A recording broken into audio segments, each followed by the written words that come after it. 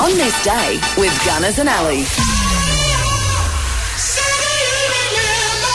For quality Eternity Opal and Prime RVs, see Eternity Caravans WA, Dixon Road, Rockingham. It's Thursday, the 3rd of August. Let's check out what happened on this day. We only lost him a couple of weeks ago, but Tony Bennett, the American singer, was born on this day in 1926. Stephen Burkoff, the English actor, playwright and director, is 86. Probably best known for his roles in Apocalypse Now and West Wing, US actor Martin Sheen is 83. And he's also the dad to Emilio Estevez and Charlie Sheen.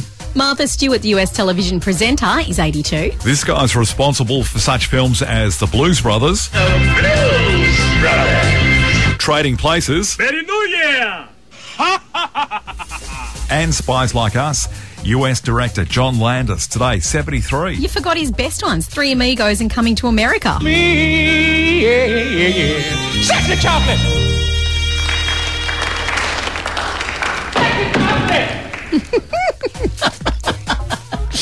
Classic. Oh, it's gold. Great scene. So good. John C. McGinley, the US actor who starred as Dr. Perry Cox in the TV series Scrubs. Love him. He's 64. Here's what you do. Get her to open her mouth, take a handful, and throw it at her. Whatever sticks, that's the correct dosage. Classic.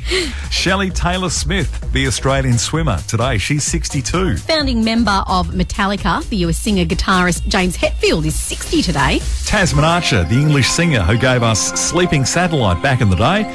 Today Tasman is 60. Australian singer Gina G is 53. Tom Brady, the American football or gridiron player. Today Tom is 46. And Canadian actress Evangeline Lilly, she's 44 today. Her movies include The Hobbit, The Hurt Locker, Ant-Man and Avengers Endgame. Christopher Columbus set sail for Spain on this day in 1492. In 1846, the Hutchins School, Australia's oldest boys' school, opened in Hobart in Tasmania. And if you didn't study hard at the Hutchins School, you might end up at Long Bay Jail, now Long Bay Correctional Centre.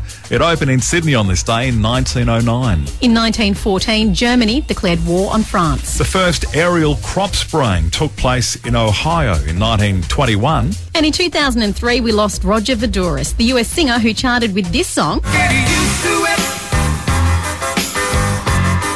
'Cause I'll be around. It's actually not a bad song. It's a little bit cheesy if you've seen the film clip, but yeah, not bad. Well, he passed away at the age of 48 in 2003. Just a few of the things that happened on this day for Thursday, the 3rd of August.